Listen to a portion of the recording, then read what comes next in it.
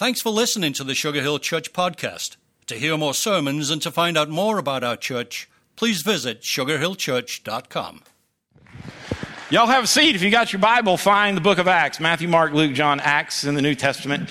And in the second chapter, we're going to kind of loosen up your thumbs and use a lot of scripture today. I believe that when we say what kind of church we ought to be able to support that and it not just be my plan or a staff plan or a deacon's plan or anything else. We ought to do what we do because the Bible says it.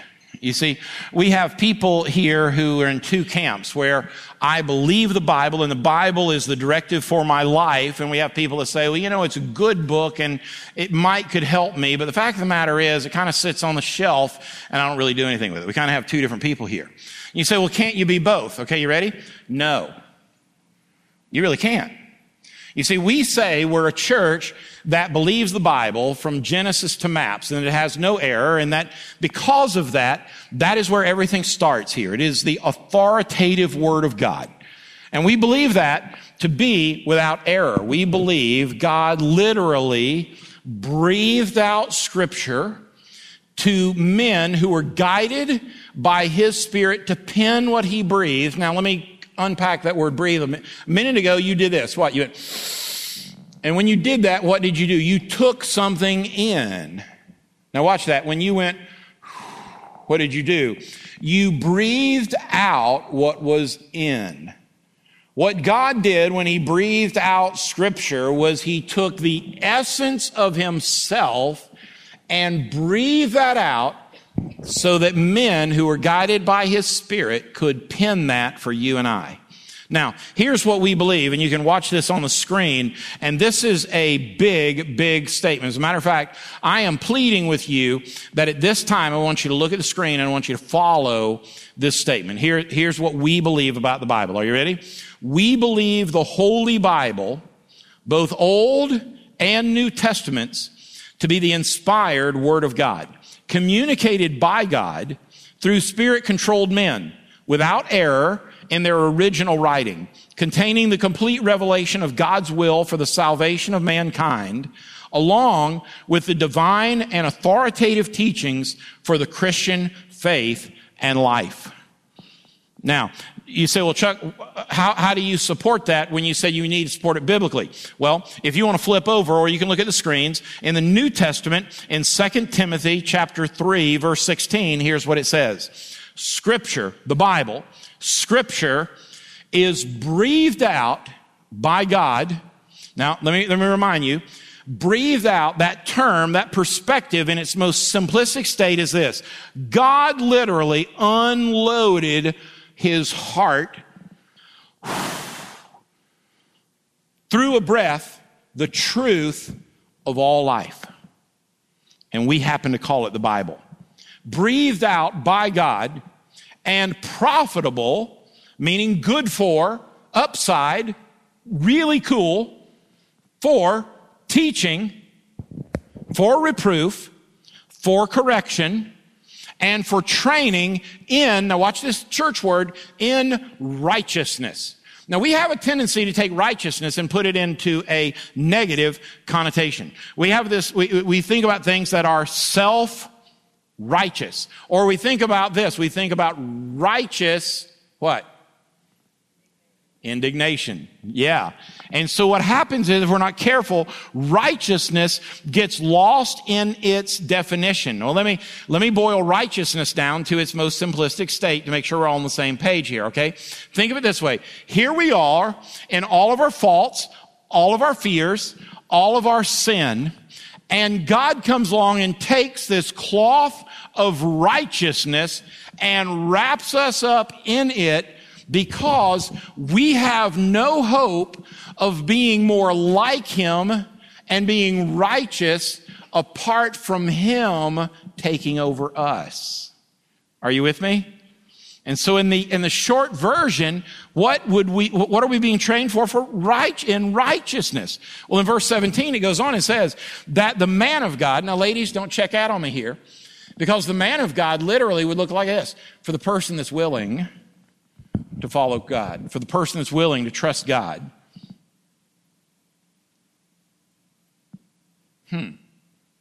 may be complete, equipped. Why? For every good work. Now watch this.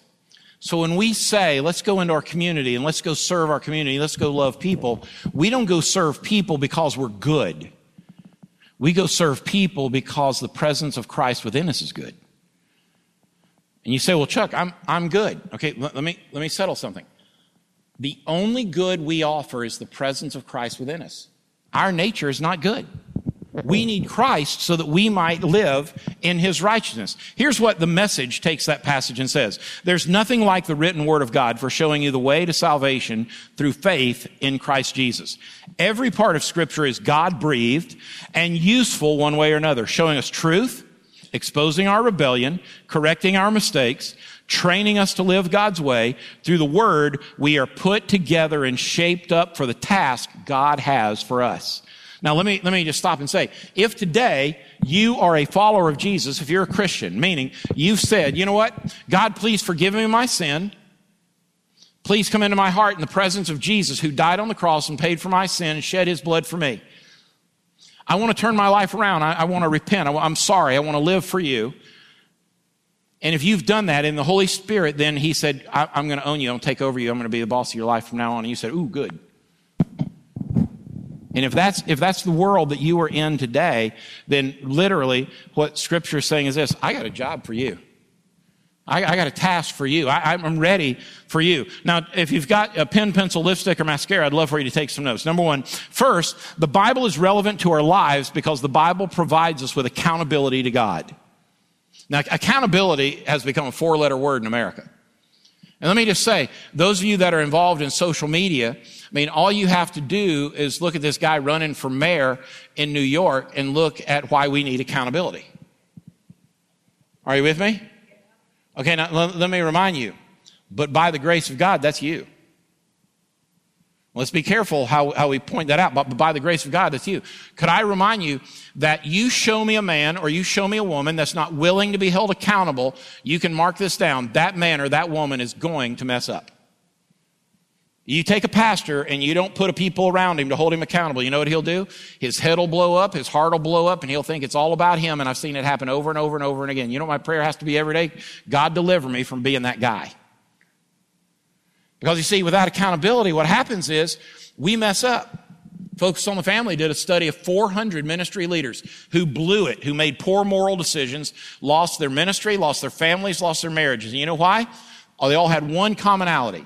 They weren't accountable to anybody. The Bible is an opportunity for us to be held accountable to God. All Scripture is God-breathed. Second, the Bible is relevant to our lives because the Bible provides us with authority for what and why we believe. It's the authority for our beliefs. The second part of verse 16 says, and it is useful for teaching, rebuking, correcting, and training in righteousness. So here's the question this morning.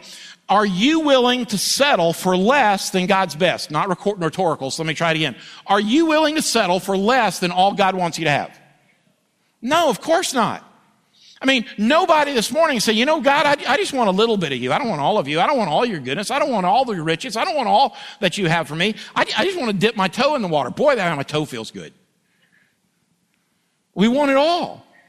But listen, that's because the Bible is relevant to our lives and gives us authority for what and why we believe. Righteousness, to act more like Jesus and less like us. To be right in our relationship with God in every way. You know, some people believe if it feels good, it must be good. That's why the Bible gives us direction between what our emotions are and what our convictions are. But see, some folks also go on and say, well, you know, if other people believe, well, if everybody else is doing it, it must be right.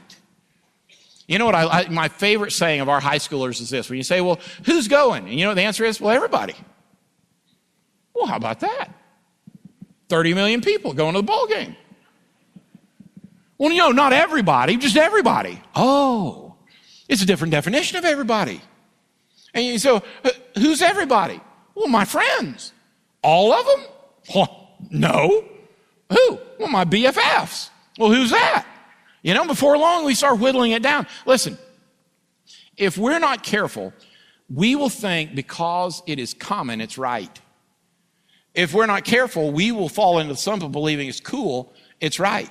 Because you see, there's another group of people that believe that, it's not just everybody else is doing it, but believe that the current is correct. So whatever's happening in our culture, we need to adapt to and become that culture. All I would say to you is this: there is one thing that should never change.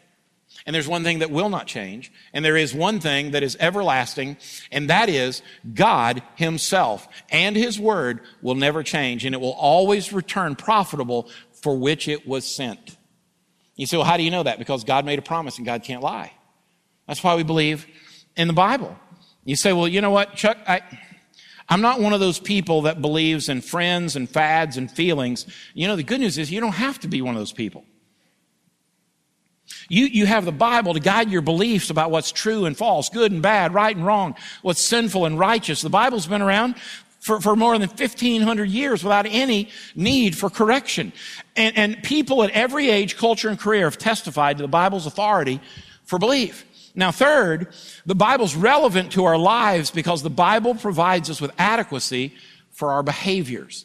Adequacy for our behaviors. In verse 17, what does it say? So that the man of God may be thoroughly equipped for every good work. Or to put it another way, so that the person who wants to live according to God's way can do it successfully. I've heard it said by preachers forever. I've heard it in this church that these teachings of Jesus are hard. That might be true in some instance, but could I just remind you, they're not complicated either. I mean, we make them hard, but they're not complicated. I mean, God's not playing hide and seek with us. Jesus didn't give us 700 rules and say, check them off. I mean, all the religious people of the day came up with hundreds of rules and said, well, if you really love God, you got to do all this. And people like me and you looked at the list and said, dear Lord, there's no way I can do all that, right? Shoot me now, right? So Jesus comes along and those same people said, what matters most? And what did Jesus say? Well, I'll tell you what, love God, how? With all your being. And love others. How? As you love yourself. And then some of us look in the mirror and say, I just don't love me. It's not a lot to love here. Okay, you know how you fix that? Replace you with the presence of Jesus. And then when you look at you can say, wow, I can love me because of the presence of Jesus. You say, well, how do I do that? Well, it's real simple. Lord, forgive me my sin. Come into my heart. Be my life. Be my Savior. I want to repent. I want to turn away. I want to live for you. Come own me and direct me. Be my Lord. Be my Savior. Boom, done. You say, you look in the mirror. Well, how can I love me? I can love me like Jesus loves me. So what do? I love God. I love others. And the people scratch their head and say, why? There's got to be something. Let me help you with something. If you're watching a TV preacher or you're out at some other church and some cat breaks out a sermon or a lesson that says, here's 7 ways to love God more. Here's 8 ways to succeed in Jesus. He's making that stuff up. Because Jesus didn't make this complicated. He took the word of God and he said, thus saith the Lord. And you know what the Lord said? Love God and love other people. Yeah, but there's always folks out there that say, but yeah, you know what I want to know? Bless God, Chuck, I want to know what the Bible says about drinking. Well, I want you to preach on alcohol. That's what I want you. You wear them out, Chuck. You tell them. Or I got the cat, he's finishing cutting his grass and he wants to have a cold bud. And he's, I want to know where I can do that. You know what I have to say? I'm not going to go preach about drinking. Because you get Jesus right, you'll know the answer. Well, I want you to go preach about gambling. Well, you just get Jesus right, you'll know the answer. You say, well, Chuck, why don't we preach on all those issues? You know why? Because you get Jesus right, everything, you get the answers. You see, I don't need you to live what I believe. I need you to live what he believes. I don't need you to live how I tell you. As a matter of fact, you ought to check me up on everything I say biblically and make sure what I say, you ought to hold me accountable for what I say up here. That I know it, that I live it, that I believe it. You check me up on everything. I look at that and I say, the third, the Bible is relevant for our lives because the Bible provides us with adequacy for our behaviors. It was never designed to be complicated. The Bible, in a very real way, is the eternal success manual. It gives us instruction on how to succeed in our relationship with God, in our relationship with our family, with relationships in our work. It gives us direction, period. Now, if you're one of those people that wants to succeed in life, if you're one of those folks that wants to make sure that you've left an imprint on this planet and your life counted for something, if you're one of those folks that wants to look back and say, my life counted, I want to put my head on the pillow and know I did something of value today, then here's where you got to start, with the Bible. You got to start with God, because you can't end with Him if you don't start with Him. And so what I'd say to you is, if you're in one of those dead-end jobs trying to figure out what in the world do I do, get in the Bible. Let Him speak to you. You say, Chuck, I just don't understand it. You know why you don't understand it? You never tried it. And the easiest thing to do is, I just don't understand. Well, one time I didn't understand algebra. And Mr. Jones at Seabreeze Middle School looked at me and said, Chuck, one of these days, you're going to get it. And you know what I thought? Mr. Jones, you're an idiot. I'm never going to get algebra. And I'll never forget him. He said, why don't you hang around after school? What? And I'll teach you how to do these equations. I went home and told my mom that. You know what she said? I think you ought to do it. What? So I did. I show up Mr. Jones' class. He'd get on he's okay, do this. And after about 4 times, you know what happened? He was right. Light came on. I got it. You see, the problem is, most of us look at the Bible one time and say, I'd rather read Pat Conroy. I'd rather read Grisham. I'd rather read Sports Illustrated. And we don't give it a try. So what I'd say to you is, make sure you jump in. Listen, I want to give you this thought. I don't read the Bible because I'm spiritual or I'm wise. Quite frankly, it's the opposite. I read the Bible because I'm not by nature spiritual. And by my nature and my intellect, I'm not wise. But I want to know Him and I want His wisdom, so I read the Bible. You see, in almost every discipline, you're going to find references to the Bible. Psychology, science, health, business, philosophy, art, relationships, spirituality. The Bible contributes significantly in all these areas because God is the creator of all that there is. So we're not perfectible this side of heaven, and people who study the Bible know they're accountable to God. In essence, you are what you consume. I mean, some of you, if you are what you eat, you're a jelly roll. And some of you, you are what you eat, you're a kale chip, which is just gross. But you get the point, right? You are what you consume. Now watch this. If you are what you consume, watch this. Now, some of you have good consumption, and therefore there's good to experience. Some of you had bad consumption, and there's bad experience. And many, if not most of you, have no consumption, so there's no experience. You see, if you're not willing to take the very literal words of God and pour them in you, how on earth are you going to pour them out? If you don't allow them to change your nature, how are you going to change the nature of the world? You see, you know what we like to do? We like to turn on Fox News and point out what's wrong with everybody. And could I say to you, as followers of Jesus, as the church of the living God, we got to stop pointing our fingers at what's wrong in the world, and we got to go be the change in the world, which is Jesus living in us, through us, and out of us, which would have been a great time for an amen. The problem is, it touches our feet a little too hard, doesn't it? You see, that's why the Bible, without growing up in Christ intimately and accountably and in relationships, what can happen to some of us is we show up here at 11 o'clock, or for many of you, 11:20, and we hide in a big room like this, and we raise our hands and we clap and we enjoy a service. And we love Hector, we love Becca, and we love to hear Megan, we love to hear Leanne, and we love all the guys who play, and all that's cool, and Mark's really cool. We love all that. And then what happens is we think I can put a check next to church in my walk with Christ, and I leave, and we never get into a smaller group of people and dig into the Word of God. And let me just say to you, if that's the case, what's happening is you're consuming about 1/3 of what you should consume. You're living on about 800 calories of God for the week. Now, let me ask you a question. What if your marriage was this way? What if the only time you saw your spouse was between 11 and 12:10 every Sunday? And while you were there, he said, honey, I love you. This is great. Isn't church sweet today? You hold hands, you goo-goo eyes, you even reach over, give her a little kiss on the cheek. I love you, baby. And then you're gone. You walk out the door, and she's like, I'll see you next week. Love you. You know what's going to happen? Your marriage is going to stink. And it's going to go down, and it's going to fall apart. You know what I've realized? We build relationships and time for that which we love. And we don't build relationships and time for those things we don't care about. So let me ask you something.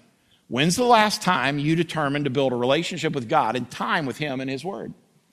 Now look at that and you say, well, Chuck, wait a minute. How do we do that at Sugar Hill Church? Well, it's pretty simple.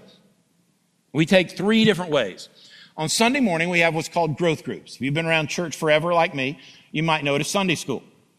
And people gather on Sunday morning and they go into a classroom at 9:30 or 11 and they have a teacher and they have an outreach leader and they have a prayer communicator and typically somebody handles all the social stuff and they go in and they teach the Word of God. And they got about an hour there. And what happens is on Sunday morning when it's convenient for you already to be here, they go to a class. And right after Labor Day, we start a whole new bank of existing classes and new classes on Sunday morning called growth groups for you to make it easy to get connected to and be a part of that. And you say, well, Chuck, are you saying that it's more important to be in a smaller group than to just come to worship? Okay, you ready? Yes. Absolutely, positively. But you need both. You need to come here and worship corporately, and you need to worship freely, and you need to worship in spirit and truth, and you need to be encouraged. But you need to get in a smaller group where you can grow up in Christ. You need to get in a smaller group where people know how to minister to you and care for you. You know, here's what happens. Now, let me be brutally honest. Let me welcome you into pastor land. You ready? Something happens in your family and catastrophe strikes. And the only person that you know any connection to in the life of the church is the pastor who stands up here on Sunday morning, or maybe Bobby who preaches every now and then, or Hector who sings. And so you call him and you say, boy, we really need help.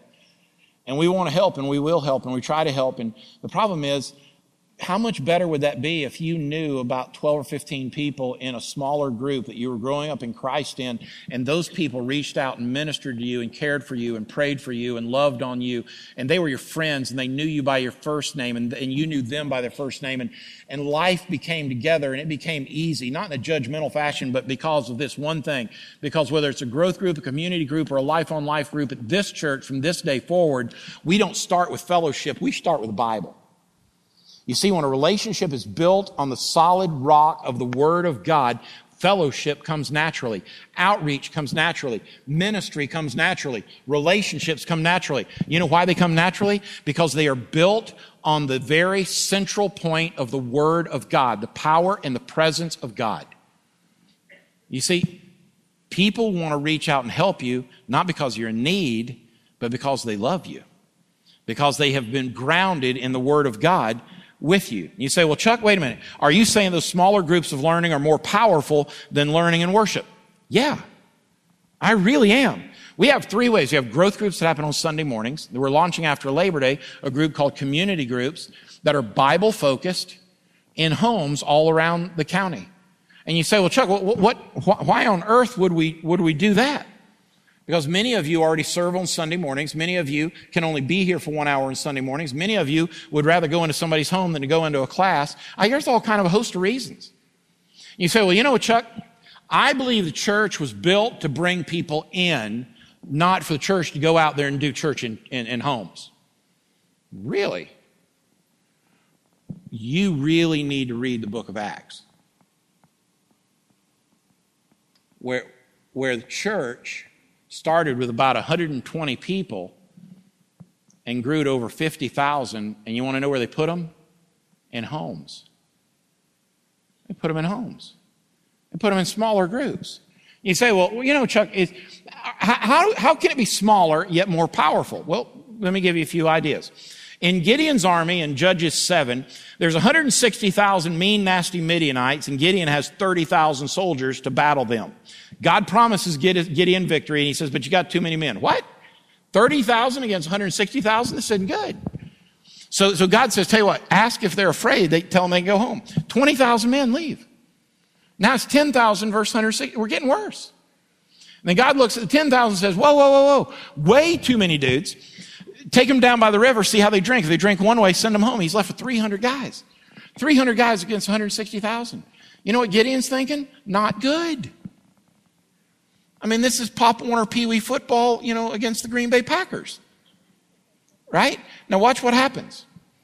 Those 300 defeat 160,000. He took the small and he did something big. David and Goliath, you got a 9-foot tall guy who's got a whole nation shaking in their boots. They sent a runny little kid in there to defeat him. Well, what about where Jesus was born in Bethlehem? He could have been born in the central part of Jerusalem, but he's in a podunk town called Bethlehem, small. What about the feeding of the 5,000? He took a small little basket. What was it? 5 fish, 2 loaves, and he fed 5,000 people. Listen, throughout Scripture, God's done an amazing thing with less. So I want to give you this quick outline and then we'll wrap up and go home. Community and growth groups are a powerful way to grow spiritually. In Acts chapter 2, in verse 42, it says, they devoted themselves to the apostles' teaching and to the fellowship, to the breaking of bread and to prayer. Everyone was filled with awe and many wonders and miraculous signs were done by the apostles. Can you grow spiritually without being a part of a community group? Well, sure you can. I mean, you can join a gym and never get healthy. I go down here to Bodyplex in Buford. My trainer, twice a week, before I come, he sends me a text. And you know what it says? Start breathing deeply. I'm going to kill you today. Well, bless the Lord, you know. But you know what?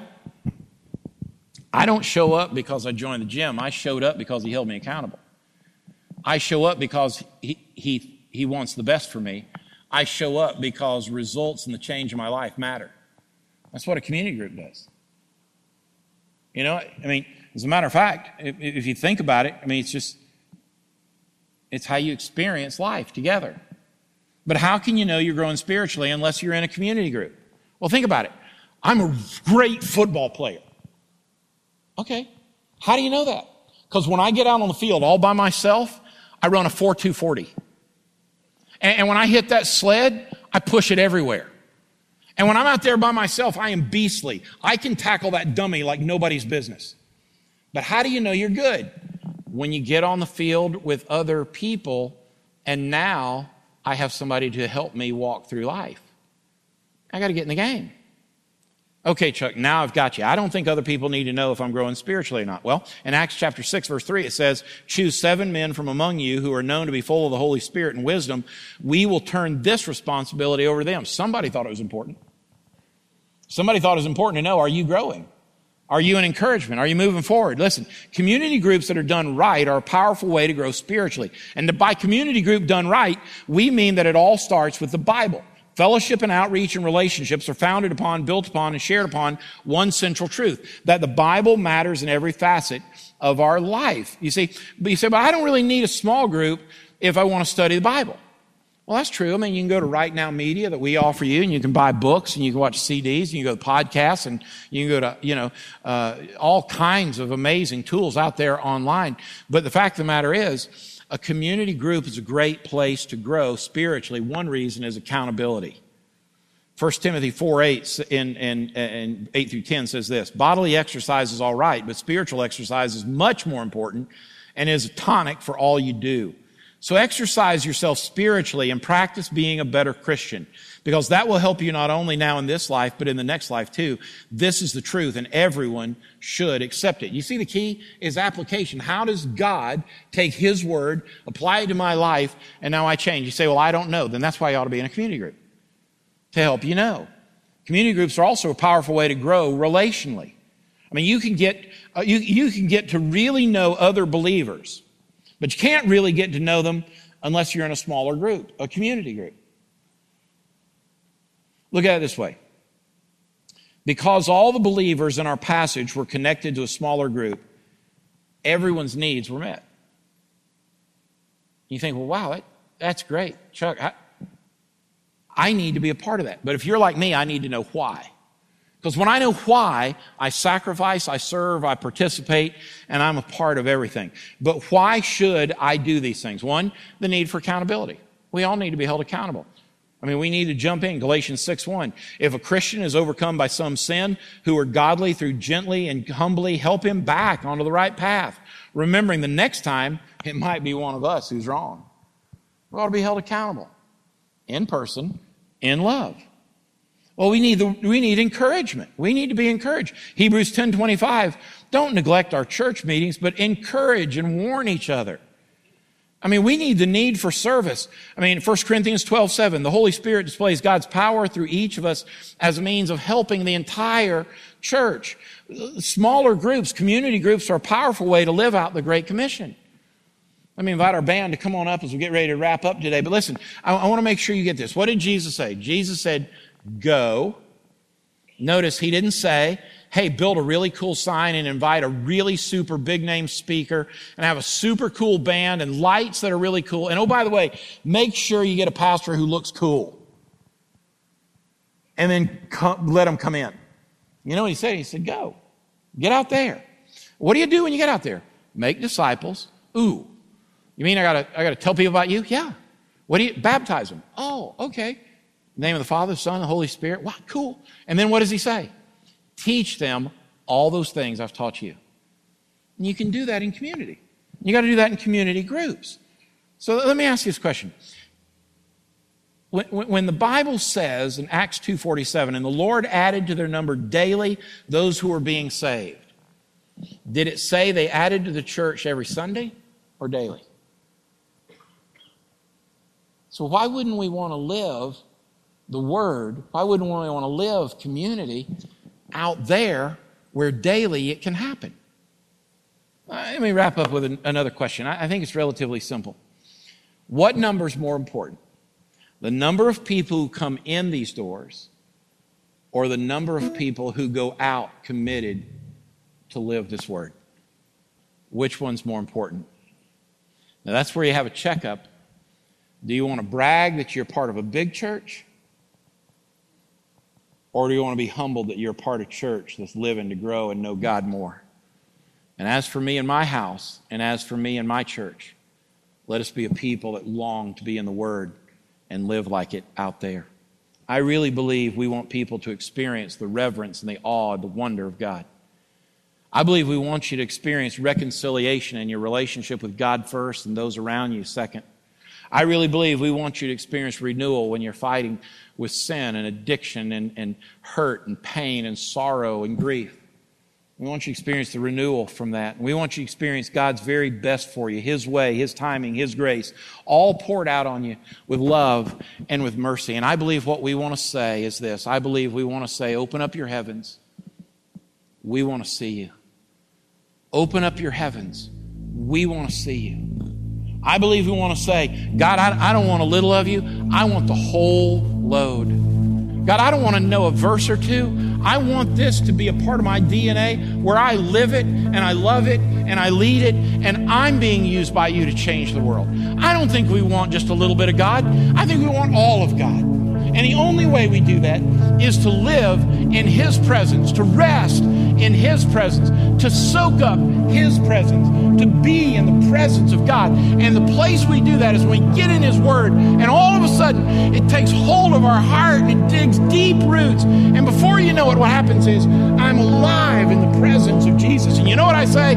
Open up the heavens. I want to see you. Father, in the name of Jesus, may we be a people that would dig into our community to know that we love you, that we're grounded in you, that our hope is in you, that all of tomorrow's promises are in you, that our sorrows can be washed away, that our hurts can be healed.